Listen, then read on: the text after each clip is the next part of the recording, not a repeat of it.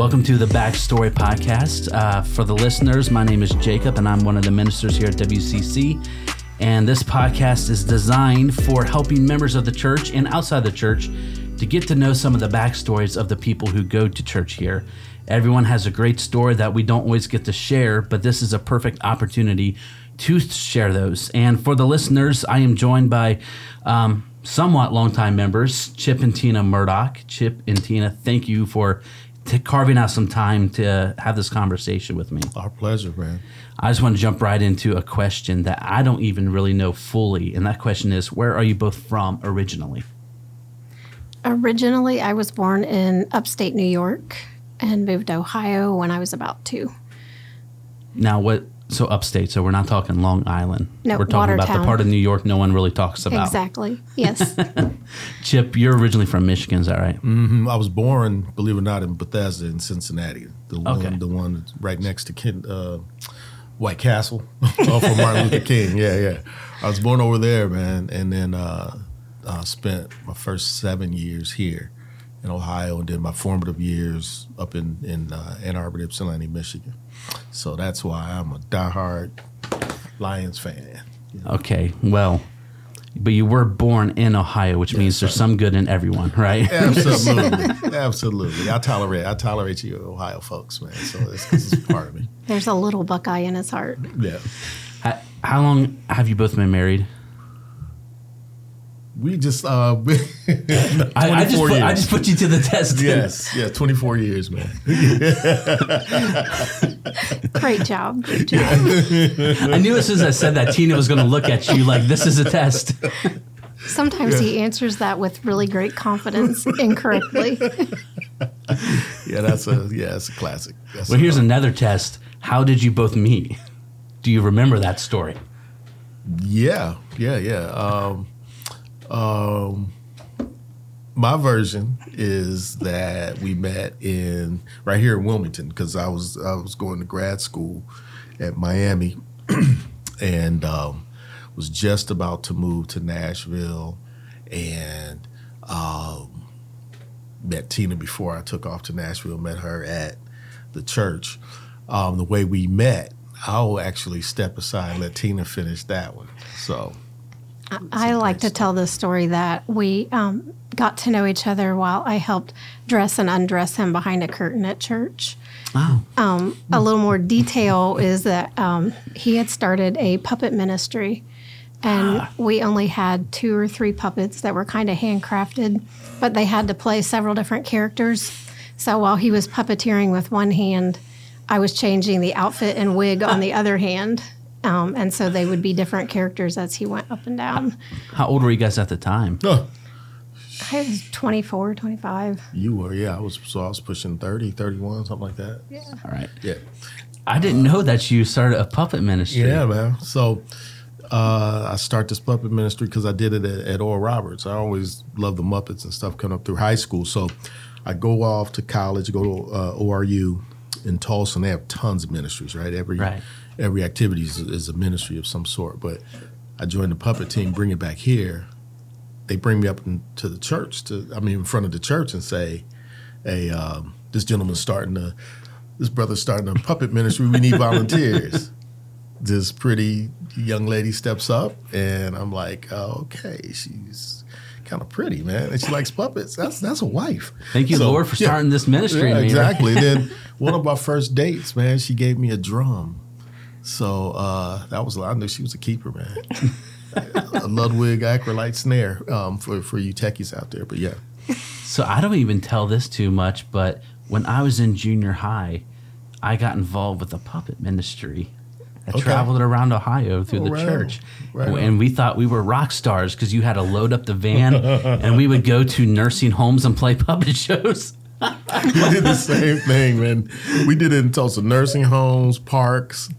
We just set up in the projects, man, in the park, and run some power out, and boom. And I don't regret it because that was a big thing. Loved it, man. And the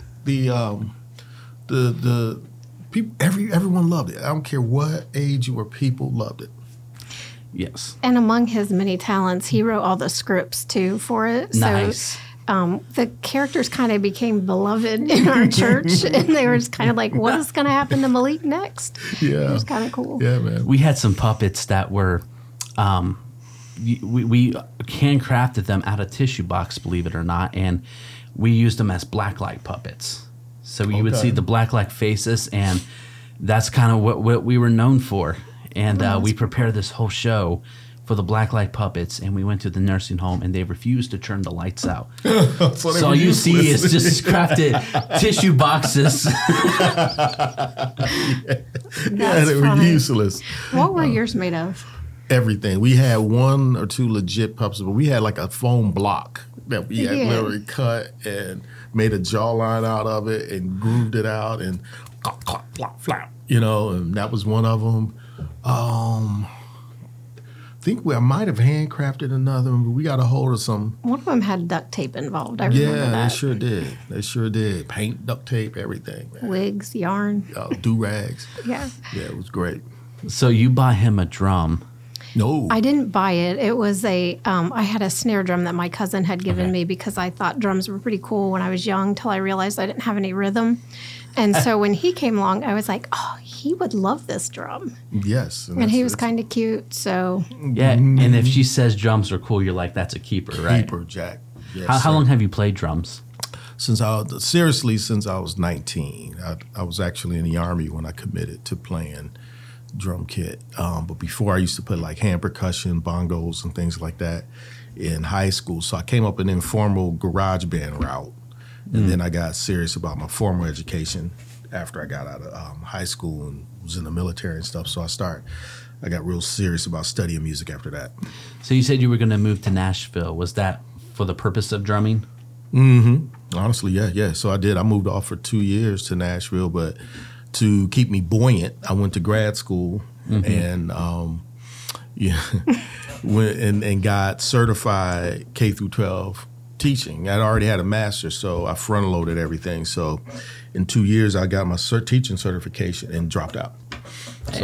But yeah, that kept me afloat somewhat. And I proposed to Tina, and she had the audacity to challenge me to get a job. Like, I got beats. What do I need a job for? But so, long story short, that's why I moved back up this way. And she had the job. So you got, because correct me if I'm wrong, but you actually did some touring for a while with some bands. Was that before or after you met Tina? Yes. All right. Yes. Absolutely. Yes. Both, and that was the reason you challenged him to, okay, get a real job.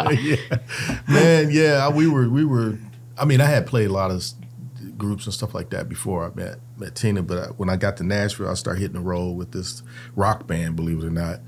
And we played the Chitlin circuit, man, pretty much from Atlanta through Mississippi route. We hit New Orleans once. And we were going out probably 2 or 3 weekends a month. And then one time I told a lie and told her we were going out. And actually a friend of hers set her up. So I actually drove up this way and proposed to her J. Alexander's, So that's how we were. It's very sweet. Here we are. So, yeah, man, the touring thing was cool, but the stability was what really mattered more. That's why I came back this way. All right.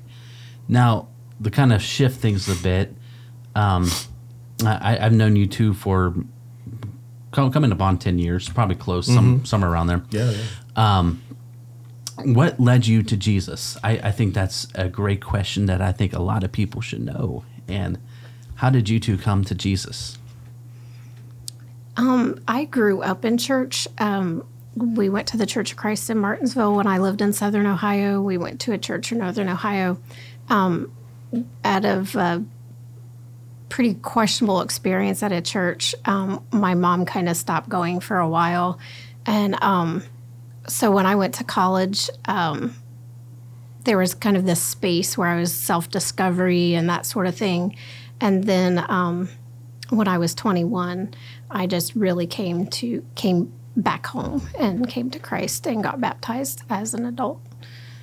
Okay. My mother was a exploring humanity. She studied anthropology at U of M, go Blue, and so she was taking us through a myriad of different religious experiences and things like that.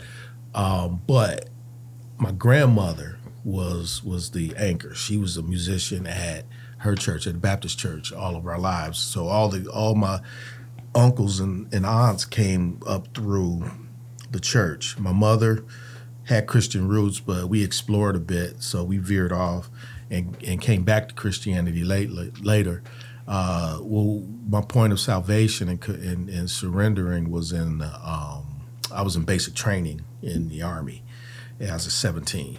And so that's where I, down in Louisville, believe it or not, because we were at Fort Knox. Whatever reason, they decided in the middle of basic training to bring us to church in the middle of a week and have a variety of show in this basement and gave us some sloppy joes and everything. And then this guy just spoke the gospel, man, and boom. And that's when I committed. And then I got baptized later, probably a few years later in California. I'm a sloppy Joe's and Jesus. That's the dream. You can't beat it. That's the dream. So, I mean, I know you mentioned your grandma, some other people. I don't know if this would be that for you, but who are some influential people that may have helped lead you towards that decision, or who has helped you along your walk with Christ?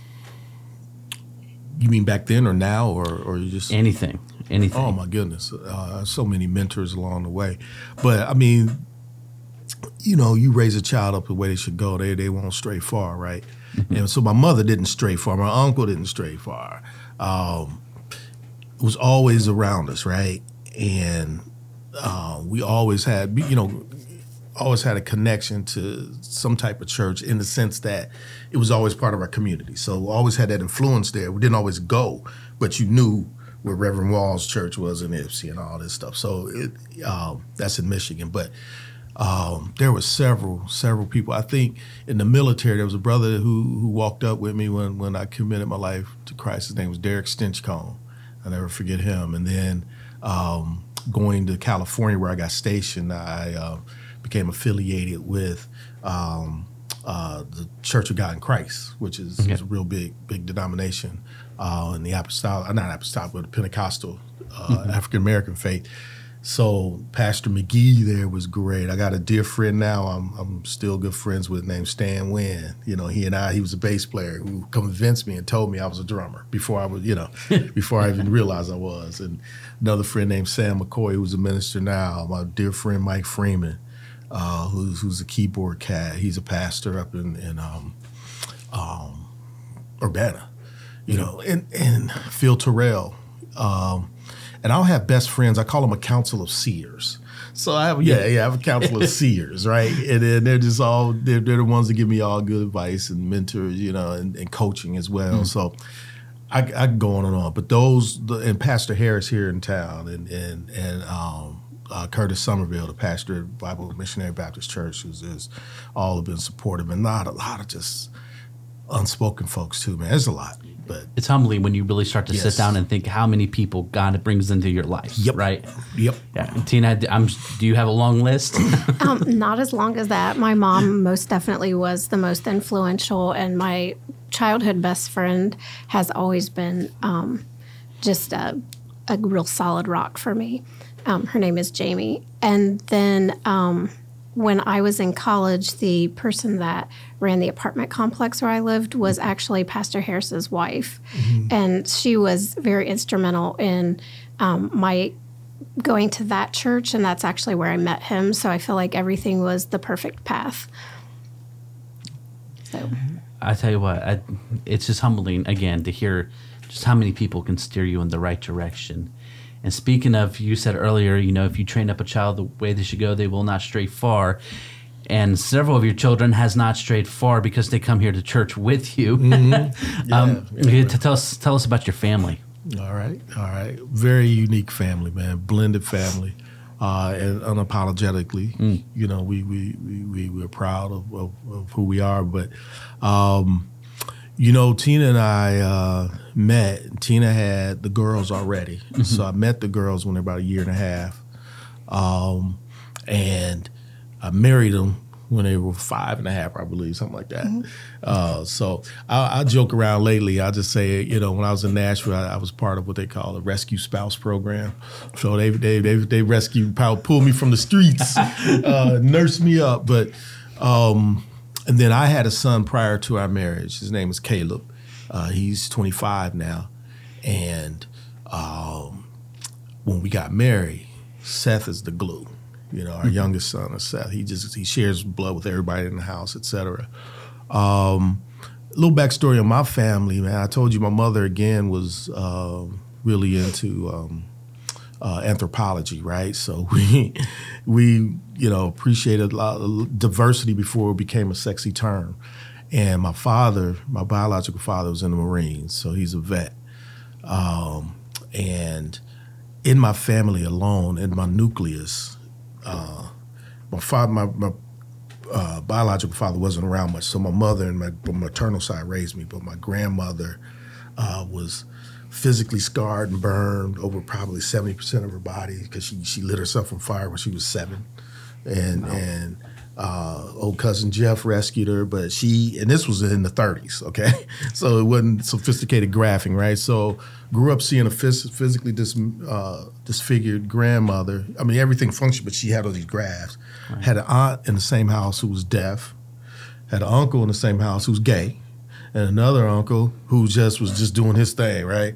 So, and then we had neighbors up and down the street. So I just learned all that was my family. So I had all this diversity in the family, man. And so meeting Tina's family, didn't matter what color or whatever, we just melded together. So when our families came together, our mothers, you got to see them, they're the same height. Their birthdays are like a week apart, same age. It's crazy, man. It is. It's crazy. But that's a little bit about the Chip side of my family. And I've got a brother and sister, younger siblings, Raymond and Sheree. So. Okay. Anything you want to add to that? Not really. I was just thinking just about our family unit. One thing is that when we did blend our families together, we committed to never having stepchildren, and so our children have just always been our children. Or half, this or that, yeah. Yeah. They're just siblings and just kids. That's what it's about. So where are all your kids right now? Because Caleb's in New York, yes. Right? The girls are local here. They teach in Wilmington City School District, and Seth is with us getting ready to start grad school, but currently a microbiologist down in Cincinnati until August. Yep. Whose gene did he get that from? Probably hers. That's great. And you have a grandchild. Yes. Yes. Tate. Just more glue, right? Yeah. See, that's the other thing too, man. The universe has been very, very fair to us. I mean, it's funny. Our girls are biracial, right? And one married a black guy, one married a white guy. It's fair balance, right? But yeah, Tate is he's amazing. He's the son of Alexis and Tim, and he's 4. He just turned 4, and he's the most polite 4-year-old I think I've ever met, honestly. He's been that way since he was 2. He's a lot of fun. Yeah, he is a lot of fun. Just ask him. Yeah, and of course, I've actually known of you guys a lot longer than I've been here at the church, because your girls, Sierra and Alexis, and I, That's right. in high school, we worked together at McDonald's. Yes. That's right. And I love it whenever we talk about McDonald's, because we always get frustrated with how we see employees at McDonald's work nowadays. They fold the bags wrong. Yeah. And every time I go through the drive-thru, I'm like, we could do this much faster. But I always joke, the first job's a first job, but yeah, I would say the McDonald's was one of the best jobs I ever had. So, and I do remember you two would come in every now and then. And so that's funny. When I started coming here to the church, I'm like, yes, it all clicks. Yeah, they talk about that, man. They said you had manager blood then. You were. There was the people that we tolerated and the people we like to work with, and I think we were all normally on the drive-through team. So that's funny. And we were the best in the state, I would say so humbly. I did hear stories about how the girls used to pretend that they raced from one window to the next when customers, Yes. so they would think that it was one person instead of two. Yeah. That's funny. And I remember, I think they were up to become, one of them was supposed to become like employee of the month. And they said, we're not going to do it unless we both can be, and we can Really? pose as Siamese twins or something. And Funny. That's pretty funny. They didn't. I've never heard that one, but that's funny. Our son, did you work there when Seth worked there? no. Yeah, he tried it for a little bit. He wasn't. He did pizza instead. Yeah, he wasn't equipped for the burger, so he did pizzas. I think your girls and I, we quit pretty close to the same time, within several months or something like that. But so speaking of work, what do you both do for work? I know you're retired military, right? No, you did not retire. Okay. No. I spent 6 years in total. Yeah. Ask him what he did before the military. Besides drum? Or after the military, I'm sorry. Oh, after. Yeah. This was after, man. Now you got me curious. I was doing everything from selling Kirby vacuum cleaners to when the Generation 3 came out with the Zoom brush fans. Yes. But the Tina's alluding to is my stint in the circus band. So I played a summer up in New York, man, at a place called The Great Escape. It's now Six Flags Great Escape, but it was the independent amusement park, and they had a circus band. And the great thing about it is that I learned how to play to a click track, right? Yes. But I'm playing 15 feet away from a cage full of leopards, you know? And leopards are a unique animal, man, and they're one of the only big game cats that kill for fun, right? And there was one leopard that always stared at me, and the ring, you know, the guy that tamed him. It's like, yeah, I think he wants to eat you. But yeah, I spent a summer up there, man, playing in Lake George, New York, Glens Falls. I remember, I think it was the Ringley brothers. I think they were a circus that came to Cincinnati. I go see them, and there would be a live band that played. So that was you in New York. Yes. And Ringling Brothers Band was top notch. It was incredible, right? And they toured. We were stationary, so we stayed in one spot. But the thing we did do, Jake, was we would march from one end of the park to gather to garner and muster up folks. We would march, and the ringleader, his name was Roscoe the Clown. He'd ride a unicycle with a placard or whatever saying, "Follow me to the big top," and then we play Washington Post or something, marching behind him. And people would literally, you would see the entire amusement park follow us into the big top, and then 50 show, and then out comes the Globe of Death and the American Eagles and Liliana the Leopard Lady. So, yeah. But, God, it was 7 days a week, which is illegal to make someone work that, right? Right. And, yeah, they exploited us, man. Oh, my goodness. But, yeah, it was a bunch of, college-age folks. So this was after you were married? No. This is after and I you got still out of the married military. him for I after know, that? right? Well, I heard that story later, so. I ain't telling. Yeah, man. But right now, currently, fast forward, I am employed at Wilmington College. I'm the Senior Director of Diversity and Director of Service and Civic Engagement Efforts on the campus. That's a mouthful. Yes. So pretty much you run the show. No, not even close, man. I'm down in the broiler room, man. Just stoking the broilers, keeping the machine moving. But no, I've been there 23 plus years and worked everywhere from enrollment management to I'm in student affairs now, and actually I'm about to change roles again and switch from service to doing like campus activities, and then that'll be along with the diversity piece. So. That's enough for me, though. I'll let Tina tell you what she do. I work in marketing and admission. It's not quite the long title, but yeah. But I mean, just as important, right? She's a professional graphic designer. She don't let the smooth taste fool you, but yeah, she does all that good stuff. So anything you see, like publications and things like that get mailed out or gifts on campus, a lot of those, that's her. Comes from her imagination. Yep. So what you're saying is you're there on campus, but she makes you all look good. Yes. Right. Exactly. Didn't your son-in-law, Tim, work for Wilmington College for a while? He sure did. Mm-hmm. He worked in admissions. And then he also worked in academic affairs after that. Yeah, he became a student success coach. Yeah, success coach, where he helped keep kids on track academically, things like that. With him being an athlete, it was a great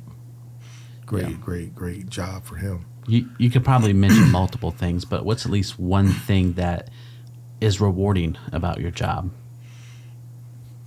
From admission perspective, one thing that I love is to be in the part of the experience of helping somebody to find their path, whether that means that they end up becoming a student or that they decide that that's definitely not for them, but just being a part of, helping to make their future clear. Absolutely. I'd agree with Teen. Being in my area, I work with a lot of underrepresented students, and work with the entire campus in different ways. But we have a program called Tahimba, which is a celebration of our diverse community, graduates from our diverse community. So, and those numbers for those graduation rates a lot of times are a lot lower than the majority population. So having those programs and seeing a student that came, from humble beginnings and the struggle and all of that, and be able to bring their family up on stage and they drop a cultural, we give them stoles to represent their culture. So it could be an international student, be African-American student, et cetera, an indigenous student. But when their family drops that on their shoulder, that's pretty heavy, man. So that's just one thing, but work with a lot of good colleagues, man. We enjoy it. Now, is this something that you pursued career-wise or something that kind of fell into your lap? That's a position that maybe you just fell into, or did you pursue this? I'm a licensed K through 12 teacher, so that should tell you. Music teacher. I'm a licensed K through 12 music teacher, man. So yes, and that it's funny how God will prepare your trail as you go down the trail. You know what I mean? And that's one thing, a lesson I teach is that no matter what your degree is, your education comes along the way and outside of, a lot of times outside of class, right?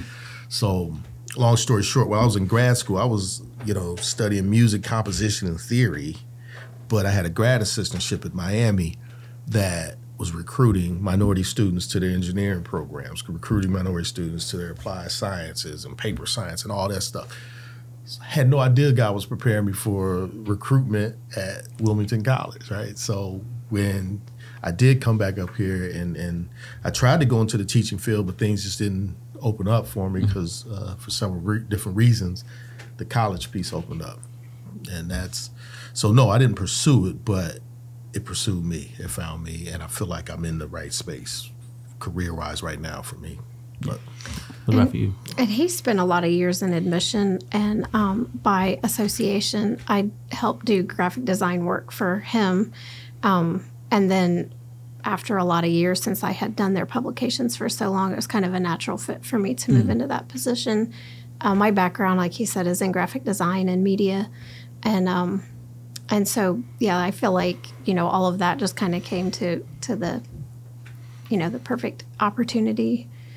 And we are. And you taught graphics there for how many years? For about 14 years. Yeah. I was an adjunct faculty. And we're like 2 minutes from each other on campus. We can meet at the bell tower. Yeah, just go out for a walk. All right, let's shift gears a little bit here. Let's do it. And I'm even curious about this. What led you to the Wilmington Church of Christ? About 13, 14 years ago, we were kind of exploring some opportunities for youth programs and visiting some churches in the area. And our kids love the youth programs here.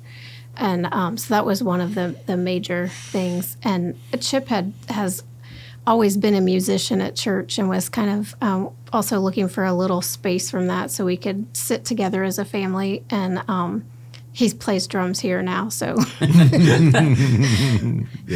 you at least get that space at first? For 2 weeks. For 2 weeks. I was going to say a couple weeks. Yeah, it was a little while. The day we saw Rachel Bennett up there just singing and doing her thing with no drummer, I'm like, what's up with that? Yeah. Here we go. Yeah, that's pretty much why we made the move. We really wanted to make sure our kids were being fed, and nothing against the church we were at. It's just that this program was, and I'll drill down another layer too. I think, personally, I was very comfortable and complacent being a musician there, right? You sit up, you do your thing. But, you know, when I know my wife desired other things, and she, you know, the service aspect of the WCC was really attractive. I think one of the first weeks we came, you were doing a food pack or something. I think it was we weren't here long, and y'all were doing a food pack for Haiti. You know what I mean? Okay, yeah. That excited us. And, just making sure I had to get out of my comfortable bubble and be unselfish and make sure that, my family was fed, because, Lord knows they sacrificed many days and things like that for me. So I think that was part of what really was convincing me, is making sure that everybody was taken care of. What year was this that you came here? Was it 11 or No, before? it was 9? in 2009, 2010, Okay. somewhere around in there. Yeah. Okay. When we first started visiting, and I'm not actually sure what year. It was within a year or so that we joined. Yep. Yep. So, Well, so fast forward to even nowadays, what are some things you love about the church? well, I Not love that there's this huge list. I'd like to think so. some of the things that I love is I love that there's always a good message that's well thought out, well studied, and I love that there's always an action item to walk away with. I love the video production crew. I think that's pretty awesome. Yeah. I love the congregation, how just down to earth folks are.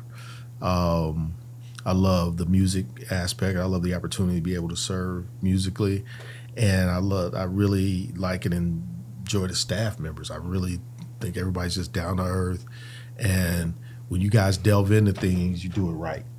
From your technical equipment, things like that. I always appreciate that, because I'm kind of a techie myself, so I just love all that. One thing that really I appreciate about the church is that being a brother, being African American, being a black man, for those who haven't met me yet, it's just that I was embraced by the congregation, and it wasn't, it kind of took a while, because there were some folks that you were obviously that were obviously uncomfortable with things, but it works out, you know what I mean? And there's not few of us here, but the congregation is Have cool. you seen a lot of that change over the years being here? Because you said some people might have been uncomfortable, or yep. People speak and everything. Yeah. It's they just know that we're just part of the family. You know what I mean? Yeah. Well, and I love some of the things you said. Especially like, did you say the preaching's good? The video production, and a lot of it speaks into the leadership of the church, right? The eldership, because when we talk about things like doing a podcast or having a video production crew, eventually they're like, okay, well, what's it going to take to do this thing right? Let's not just have something just to have it. If we're going to do something, let's make it quality worth. And so that's what I love about our leadership team. Yeah. And you two have, in many aspects, we've already touched on a few of them, but what are some of the ways you've been involved in the church, serving or any other way? Gonna go first, Tim? Well, serving on the video production team is probably the thing that I've done the most. And then here and there, working with the youth at VBS and sometimes back in Jump Street. Yeah. And you were one of the first crew to ever be on the video team, right? You're part of the original. The original. We decided that we're going to do this. It was nice because, and you can back me up here, some people don't believe us when we say the volunteers, they're just that. They're not professionally trained. No. They say, hey, I want to do this, and we train them to the best of our ability. Yep. But she already has some experience and knowledge coming in, and so having Tina come in is like, we're ahead of the curve. I brought my 20-year-old experience with me and was like, yeah, I know how to frame a shot, sort of. That was about it. Yeah. I've been obviously involved in the music ministry, and when we first got here, we were in a small group, but our schedules just are so disparate, man. We just don't have time a lot of times for that. But our kids are involved in different small groups, and they're involved in the children's like nursery ministry or whatever. I don't know what it's called. But I also, in 15, I went to Haiti with a group here from the church, which was a great experience. Yeah, that's right. You did go on that mission trip. What was that experience like, if you want to just touch on that? Eye-opening. It was a great experience. I mean, it was eye-opening. It was humbling. It was reaffirming. Hot. Yes. Oh, man. And realistically said, we can make it sound great on paper and then say, yeah, we went down and built homes and all this. I ain't built nothing, man. I passed bricks to the guys that were building the homes, and, you make relationships. You try to meet people and just love folks where they are. I enjoyed that. And I really enjoyed the fact that Lifeline seemed to be more about empowering people than just being, these saviors that come down and do all the magic for them, right? But they had people employed, Haitians employed at the place. They had Haitian teachers. They had all that. So that's what I really appreciate about that. One of my favorite pictures, I don't know if it was a picture, maybe a video I seen, was footage of you teaching kids how to play bucket drums. Yes, we did that. Yes, yeah. Me and Seth, man. Yep, sure did. And those kids had rhythm, man. They picked it up like that. It was great, man. We had a good time with them. That was fun. Yeah, I do remember that. I remember when I showed up here at the church, within the first few weeks, you were drumming, and I'm like, if I was to get back involved and play guitar in the music ministry, I said, I want to play guitar with him. Seems like he knows what he's doing. Right on, man. And we both played together for years. Yeah, man. Yeah. I'm still impressed how you could play guitar with those big hands, man. You got bass hands, man. Yeah, man. You sound great too, man. It's fun. I love serving. And also, something that just came to mind was that the beginning of this year, you gave a message in one of our 5x5s. Yeah, that was earlier this year. Yes. I forgot about that. Yeah. Have I done one or two? I think I've done just one. I think you done one. Yep. Okay. Yep. Sure did. Yep. And you know what I used to do? Dale would have me do announcements every now and then. I would do the welcomes and all that good stuff. But I sure did do one of those 5x5s. I love knowing your family and seeing how much they even serve. Your daughters sing on the worship team. Your son-in-law, Josh, great drummer with the worship team. I remember when you brought him to a practice one time, he was unsure, and you're like, yeah, you need to do this. Like, you do this. Yeah, that sounds like me. So a little fun story is that Chip taught Josh how to play drums when he was 6 or 7. Yeah. Just a little guy. So he was just little tiny Josh, and he was teaching him how he has kind of some really neat techniques on how to teach little kids how to drum, and so he's one of his prodigies. Mm-hmm. Yes. Now, was he just interested in learning how to drum, or was he also interested in a daughter that was there? When he was 6, it was just the drums. It was just the drums. Okay. Because she was just pretty little. Yes. That interest came years later. There was one service, I think it was maybe last fall, and it was the first 5x5 we've ever done here. And for those who don't know what that is 5 speakers giving their best 5-minute messages. And both your son-in-laws, Josh and Tim, was speaking. That was great. You were drumming. Alexis was singing. Was she that day? I believe Sierra in the first service was on camera. You were the whole crew, and we do have a nickname for your family. It's called the McWeederdocs. Yes. All right. Yeah. So we said the McWeederdoc crew is running the show today. Right. But no, it's just a great testament though to seeing kids and stuff serve. And yeah, man. You can't ask for more. Yeah. I mean, anything more. We always said to our kids, just be functional citizens in the United States of America. Just be functional. That's what we ask for. And we're blessed that they all are, man. Yes. Well, I have a final question as kind of a send-off, and that is, if you could give listeners a piece of advice or an encouraging word, what would that be? Now, I know there either is a lot to choose from, or maybe your mind just ran blank. The first thing that came to my mind is to just always continue to grow in your relationship with Christ and grow in everything you do. never stop learning. From a marital standpoint, never forget the power of forgiveness. You know what I mean? Ooh. Forgive your spouse every day. You know what I mean? And because we're going to make mistakes but just a lot of things have power, but forgiveness has power, right? And then from a personal standpoint, I would say focus on everything that has to go right for you to be where you are. Not what goes wrong, but count every day as a blessing and just be appreciative of everything that's gone right. And it's amazing the advice you give is opposite of what the culture teaches a lot today too. Culture doesn't always teach, hey, forgive your spouse, right? Count every day as a blessing. Yep. And that's great advice. And so I just want to thank you both for being amongst the first crew to launch this with.